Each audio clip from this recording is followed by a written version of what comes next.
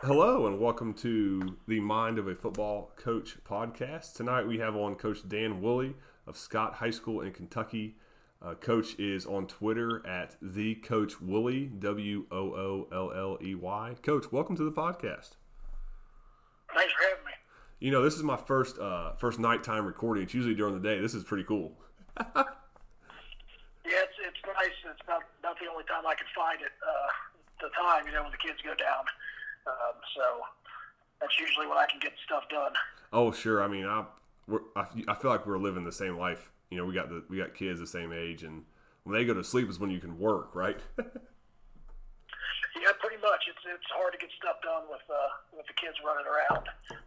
So I don't know how people do it all the time, but those people got to be special because it's awful hard being here for the past few days on the Corona lockdown. Trying to get your work done, it's tough. And the wife getting her work done, and then also taking care of the kids. Sure. I mean, yeah, that Corona lockdown is something serious, isn't it?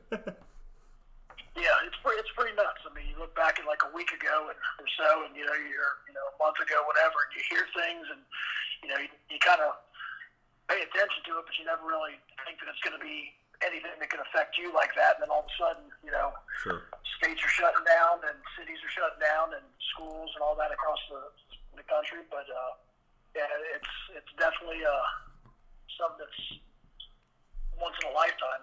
You would hope so. Oh, yeah, sure. No doubt, Coach. I mean, this is something, we were at school today and, there's like teachers there were all like kind of holed up in our room, and it's such a unique experience, I mean, it's something like you said, it's like once in a lifetime, hopefully. Yeah. I mean, it's if you look back, I'm a history teacher, so you look back and you have obviously the Spanish flu in 1918 and a lot of other, ones before that, throughout history and stuff. But it's something that, obviously goes on in the world, but you never really think about it, or never really, kind of feel that it's going to happen anymore. You kind of feel like modern science would be able to conquer those things. It just kind of shows you, that we're still not the masters of the domain that we think we are. Sure. And, it makes football seem really small, but I know, like, for me, football, even out of season, is something I'm doing every day. Are you the same way? Oh, yeah. I'm definitely trying to do something every day, whether it's watch film or draw stuff up or something like that. I think that, you got to kind of do it every day, or if not, most of the time, if you want to improve yourself and be good. Obviously there's a fine line you have to balance, because it's one of those things, there's a lot of guys out there, I think I've been guilty of this in the past, definitely, is where you can get consumed in it, and it can take over, and there's never enough hours in the day, and there's always more that can be done. So it can be a thing that obviously can consume your life and who you are, but that's not once you have kids, I think that kind of puts the perspective a little bit. At least it did for me. Oh, sure. I'm a much better coach now that I have kids. Like, it's not even close. I mean, oh my gosh, good gracious. Yeah. It's crazy. I mean, I think you have to be. You've got to learn to be, because your time is limited. Because obviously your number one job is being a good dad and be a good husband, and so the other stuff's got to come secondary to that. So you find yourself in your time, so you got to find more efficient, better ways to do things. Absolutely, Coach. So leading into that, talk about yourself, your philosophy, where you've been as a coach, where you are currently, and what's your future looking like. Okay, I'm currently the offensive coordinator at Scott High School, which is about 5 miles south or so of Cincinnati. It's in Kentucky, and Taylor Mill, Kentucky. And like I said, currently the offensive coordinator. Previous to this, it's kind of a weird situation, but I was the head coach for 7 years, and then I stepped down when I had my second kid. And luckily, I knew the guy, Coach Turner, that took over the program, and he kept me on as offensive coordinator. I still wanted to coach, but just felt like I had the time to do all the stuff, and wanted to make sure I was putting my priorities where they needed to be with the family. So it's kind of a weird situation to be head coach and then come back as an offensive coordinator, but we've made it work. Yeah, Coach, that's really unique. Have you been at Scott your whole coaching career? I was at Lloyd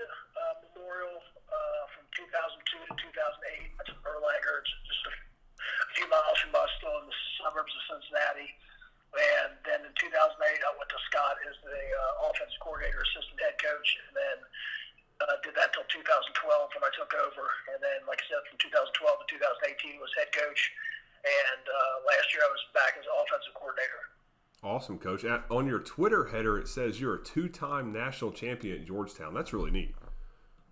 Yeah, I was fortunate enough to, like I said, I played at Georgetown College and then Beechwood High School. Before that, Beechwood's a small school power in Kentucky and won 3 state championships in my 4 years. And then in college, we won 2 national championships and were national runner-up. Had some great players that turned out to be even better coaches and great guys that I've got to play with, and was fortunate to be part of that. And learned a lot there. And it's still really one of the great, I think, small college programs, and love the experience there. That's awesome, Coach. I hear guys talk a lot about the guys that played smaller college football enjoyed it a lot more than the guys that played like Division I, maybe Division II football. Talk a little bit about like why did you enjoy that? Because I've heard that from a bunch of people in my life. Why does small college football make it so enjoyable? Well, I think one of the things, and obviously, not playing Division I don't know, but just what you see and hear from others is it's not so much as big time in a business as Division I. You're still, luckily, if you're lucky, you get some scholarship money, but they're not paying your whole way. So you don't have to be totally consumed in it. I mean, you're still putting in a lot of time, but I don't think you get to own it. They own you like you do in Division I 24/7. You get to be a college student still, but you still get to do, what you love, which is play football and be on the team, take those road trips and things like that to different places. And, when you're playing at that level, you got to pay a little bit to play. You're pretty much doing it for the love of the game.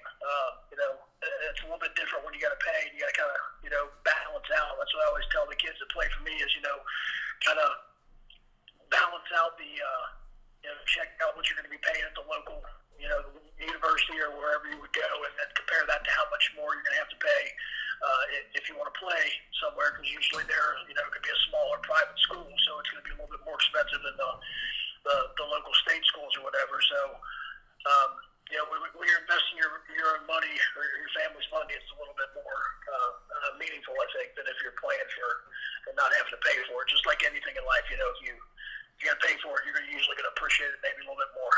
Sure.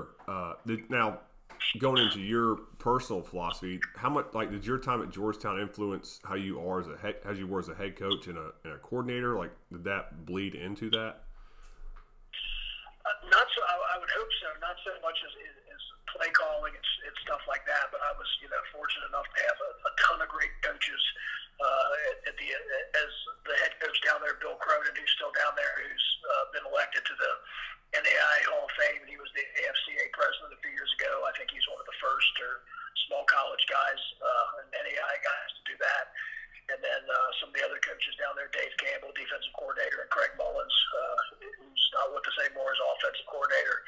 And just learning from those guys and all the other assistants, they really cared about you as people. And it wasn't just about the winning. And, it felt like family. And so trying to pass those things on and being there for your kids and more than just the X's and O's and winning games, but to actually be there as being a positive influence for some of these young men, because there's a lot of them that don't have that in their life.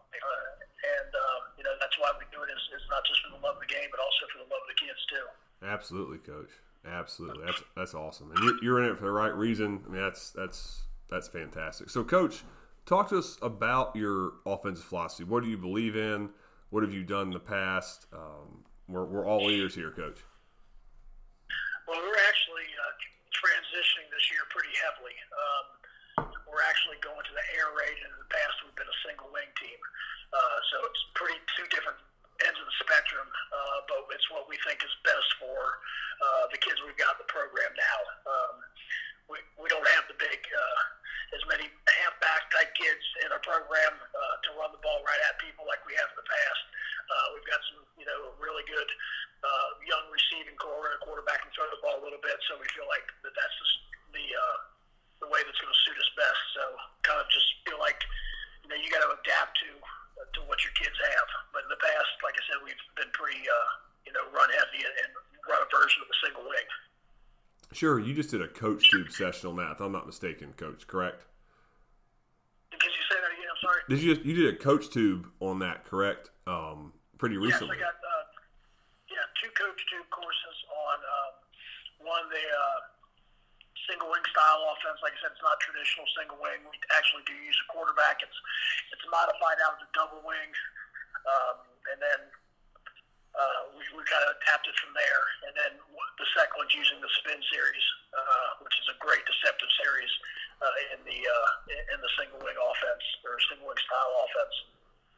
Okay, that's awesome. And listeners, I will put a link of that into the description when I put this live online. So, Coach, that's a pretty big jump from single wing to air raid, and I'm sure there's people that would say, like, what? Like, what do you mean? How can you do that? But I'm with you because I think it's all about your personnel. So, talk a little bit about like your thought philosophy on matching your scheme to your players and not being a system coach, so to speak. I think it depends on your program. If you have a little bit more established program, then you can you got the kids, and I think you can kind of, mold the kids to what you do when you have those numbers. But, when I took over at Scott, it was a job that nobody wanted, for lack of a better term. I think they'd won about 21% of their games in the previous 40 years or 30-something years, and then we were able to take that up to about 55% or so in the 7 years I was there. Won our first district championships and made the regional finals in school history. And then this past year we were back there again and won the district championship again, and we're in the regional finals. Got beat by a phenomenal team in Boyle County High School, one of the best teams I saw, and they lost in the state championship, and they lost to Johnson Central, who must have been amazing because to beat that team was really awesome. That's awesome, Coach. Johnson Central's a name I know. We scrimmaged them 3 years ago. Johnson Central's a very good program. Coach Matney does a great job down there, and they run that belly one, belly two, or double dive, whatever you want to call it. They're dang good at it, and they come off the ball hard. And like I said, he's got it rolling down there.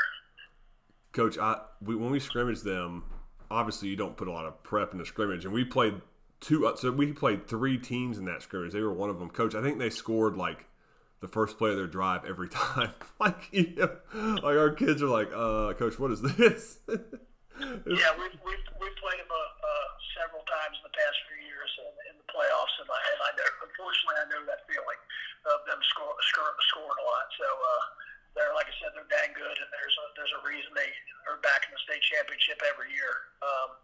Like I said, the coach has done a great job down there. Their kids are fast and big and play hard and are hungry. And like I said, he's done a great job down there. Absolutely, Coach. So, Coach, talk a little bit about like what is your version of the air raid, because that can go in a bunch of different directions. Talk about your version of the air raid.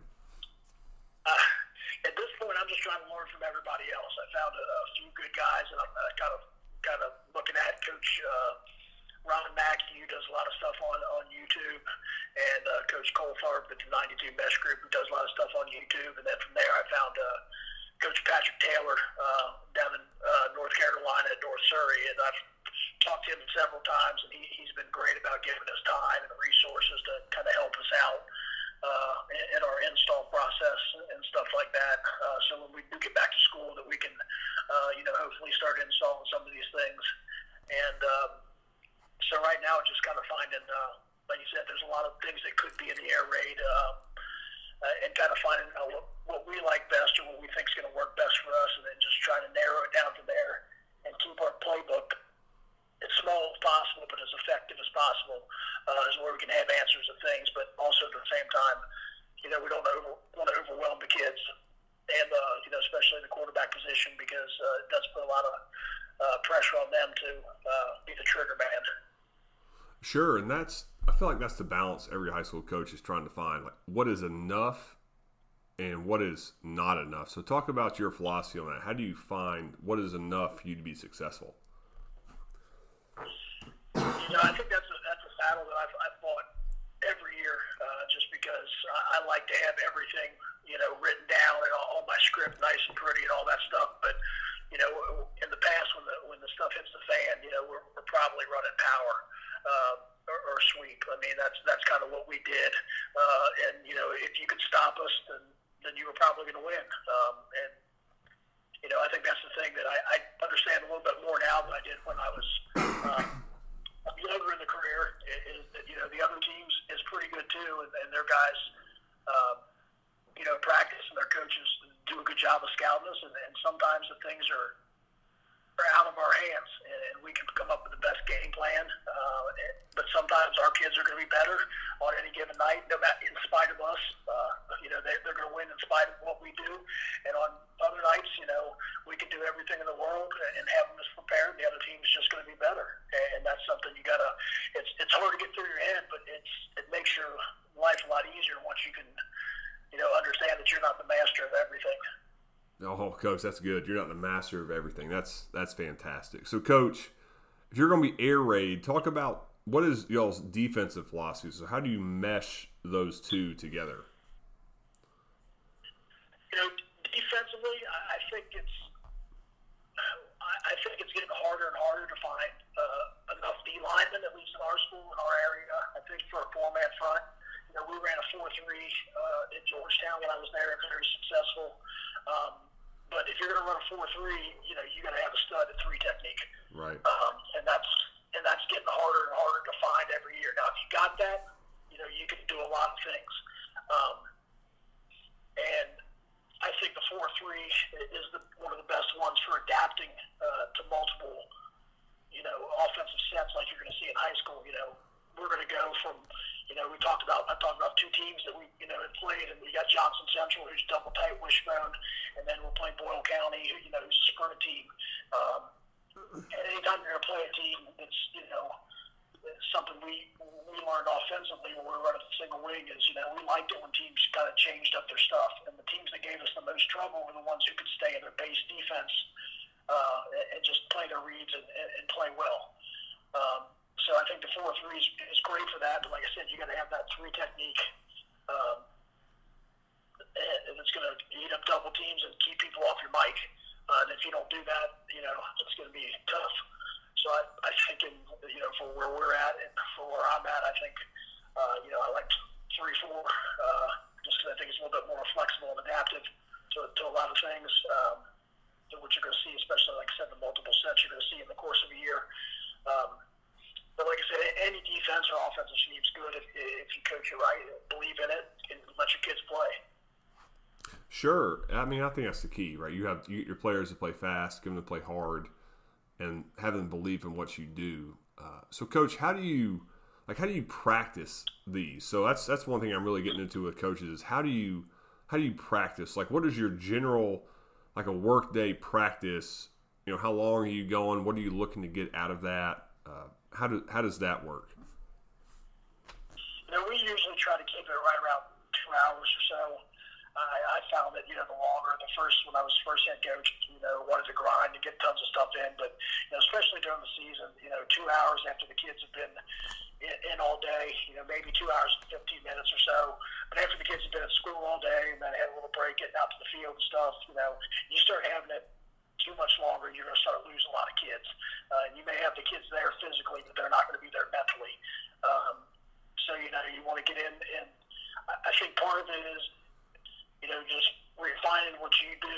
And my offensive line coach is Bob Black, who's been with me for a long time. Always, I'd call him every Sunday night and ask him, what do you think of the other team? What do you think we should do? And his response was almost the same every week, just, do what we do. And I think that's kind of what you got to do. I think, looking back, the most trouble we've had in games when we weren't doing as well as we wanted offensively can be attributed sometimes to trying to tweak things a little bit too much or come up with something new or do something you saw on film the other team do. And when you start trying to install that stuff in 3 days, 4 days maybe, your kids aren't going to be very good at it. So I think you just got to keep yourself sharp and refine what you do. Sure, and I think that's hard. It's harder this day and age because we can go and research all this football. It's like at our fingertips, right? I mean, that's like back. Oh, great. I mean, back. Yeah, I mean, from watching stuff on Huddle of trade films, that you can catalog and have at your access, easy access. Five, six films of your opponents, and you can see what other people did at them. To stuff on Twitter, to stuff on YouTube, to stuff you're seeing on Saturday night or Saturday during the afternoon or Sunday. There's a lot of football we have access, and a lot of things that look good, but if you can't get your kids to do them or you can't coach them effectively, it doesn't do you very much good to put them in. Sure, and like you were talking about, in high school, like here in West Virginia, we play JVs on Mondays, so we really only get like 2 days of work. We get Tuesday, Wednesday, and then Thursday's the day before the game. So if you're trying to install new offense or defense, good luck. That's not going to happen. Yeah, I mean, you can install it, but are they going to be able to effectively execute it against the opponent? That's the question. Right. Yeah. Absolutely. And usually the answer to that is not as well as you want. Sure. Yeah. Yeah. No doubt. So, Coach, talk some about your special teams philosophy, because that's something that I find good coaches like yourself have a very definitive philosophy on how to do their special teams. I kind of, waver between, being very aggressive sometimes and also, being a little bit more safe on special teams. And I think it just kind of depends on what kind of team you have and what your offense is doing in your philosophy. We've had in the games before where we've onside kicked a bunch, and we've had games where we've, whole seasons where we've never onside kicked. It just depends on, how it's going. But I think one of the things you've got to do, like I've talked about, is just keep it simple on special teams, because you do have sometimes you got younger kids on there. You're trying to get your first team offense and defense guys a break. So if you start getting too complex on things, that can cause problems.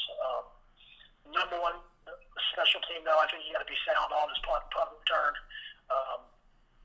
More yards are won and lost on that than pretty much any other play. There's a lot that can go wrong, with the line snap on those compared to a kickoff where, you've got 10 yards to figure it out and things like that. So I think you definitely got to be sound on your special teams, because on your punt, because that can be a huge momentum shift. You get a punt return, or you return a punt, or you block a punt, or get one block. That can be a huge shift in momentum. And like I said, you're usually having to punt or punt return teams if you're in a competitive game, probably more times than your kickoff and kickoff return. Sure, and I'm right with you. Our two are punt and kickoff, because the other team can score. So we try to be good at those. Because it's points are hard to come by in football. Coach, do you guys always have a kicker? Do you always feel like you can kick extra points? We have. We've been fortunate enough. We have a soccer program too at our school, so we've actually got two kickers now. One's a sophomore, one's a junior, and they're both pretty good. And they kind of alternate. It's kind of shifted back 2 years ago when one was a freshman, and one was a sophomore. One kicked off, and the other one kicked extra points. And then last year, the same thing happened, but they kind of flipped on who was doing what responsibility. So we've been fortunate that we've had several kickers. But if we didn't have the soccer guys that came out and kicked for us, I don't know that we'd be able to. And that's one of the things that's good about high school, and you're seeing it a little bit, or saw it a little bit with the XFL, is you're seeing the value of the 2-point conversions and the PATs, where in the NFL and college football, those things are pretty much a given. And you and I know that on the high school level, that extra point is anything but a certainty. Oh, sure. I mean, I've been a head coach for going on 6 years. For 3 of the years, great, pretty good, not great, but like we knew we could probably kick it through. But man, the other 3, it's been like, oh, God, we're going for 2. Yeah. Well, I think there's a lot to be said for going for 2. I mean, if you're running your best few plays as your 2-point plays, and you've worked on them, 51% of the time. And if you get 3 yards on a PAT on extra point or 2-point conversion, 51% of the time, that's better than 100% of your PATs. So, right. But I think the mindset has to be with the kids. They've got to understand that you may not get a few, but at the same time, you're going to get some. And we lost a kicker a few years ago in 2015. The day before a game on a Thursday, got bumped knees with somebody in practice doing a fit-up drill and was out. And so we had to go for 2 the next day on Friday with no prep of knowing we were going for 2 or anything, just running our base stuff, and ended up going 7 for 7 on 2-point conversions that game. And that kind of, that changes the other team's philosophy too, because then they've got to try to keep up with you and match those points. Yeah, I found when guys go for 2 against us and they're successful, it almost makes you go for 2. You have to keep up with that. It puts stress on you because, the best thing as a coach, it's one of those things that, just if you're going to kick it, just go ahead and kick it. But when you start making those decisions in the heat of the battle, instead of, sticking with your game plan, that can be something that can definitely trip you up. Absolutely, Coach. Coach, as we land this thing, talk about talk about is probably not the right word. Just give us some wisdom for younger coaches out there, guys that are first getting into the profession, about what does it mean to be a coach and how can you be a successful coach as far as impacting the lives of your players. I think you nailed it right on the head there. That's your number one job, and I didn't understand that for most of the early part of my career. It's not about the X and O's. If you've never read books by the first one, Jeff Marks with Joe Ehrmann, Season of Life, and then Joe Ehrmann's book, Inside Out Coaching. Those are just awesome books that really changed my way of viewing what our role is, not just for our team, but for our individual kids and for society as a whole. That this is one of the last bastions of where it's okay for guys to be guys per se, and that we do have a responsibility as coaches to be positive male role models for these kids, because a lot of them are growing up in situations much more than when I was a kid, or any of the generations before, where we may be the only positive male role models that these young men have in their lives. So we really got to take that responsibility very serious, and it's got to be something that we think about, especially as if you're any coach, and especially obviously the head coach is thinking about what are you teaching these kids and what is your program doing besides just the X's and O's, and what are you leaving with these kids that they can take with them when they go out to the real world. Coach, that's awesome. That's the ticket to it. We're going to coach these kids for at max 4 years, but what are we doing to help them become better people is the whole reason, right? That's why we do what we do. Yeah. And I found that when you focus on those things, and obviously having the talent helps, but when you have a little bit of talent, you focus on those things, of the skills and focus on the leadership of the kids and those life lessons, that those are going to be, you're going to see those things manifest themselves on the field. One of my first few years, I always sit there and say, we need more leadership, but it was not something that I was actively coaching. And then I stole an idea from another coach that I read in a magazine, Coach Eric Taylor, I think he's now the athletic director, but used to be the head coach up at Cincinnati Hills Christian Academy. And he did a leadership class, and I know a lot of guys are going to this now and doing it, but he did a leadership class with his players during lunch every week. And I was fortunate enough that my planning was always during lunch, so I could do that. And starting in 2015 through 2018 for that 4-year stretch, instead of complaining about leadership, it was something we actively talked about and kind of used some books as a guideline.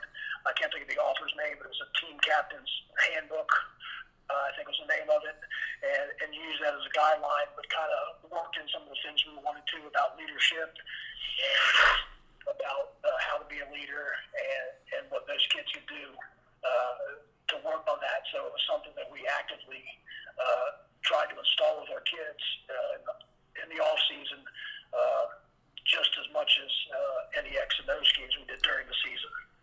Coach, that is awesome, and that's why you're a really good coach. You know, you have the priorities in the right order. No, I appreciate that. Like I said, good players make a good coach, and I think everybody knows that. I've done some of my best coaching, I think, in the years that we haven't been as good as we wanted to be. And I think a lot of coaches see that. We base so much of our judgments in society and on other coaches, on how they their records and things like that. But there's a lot that can be learned from the coaches who maybe don't have the records but have been there for a while and are doing good things with the kids. Absolutely, Coach. Coach, I really appreciate you coming on, and man, thank you for giving us all this wisdom. No, I appreciate it. Thank you for having me. Awesome. Listeners, I will get this thing up shortly.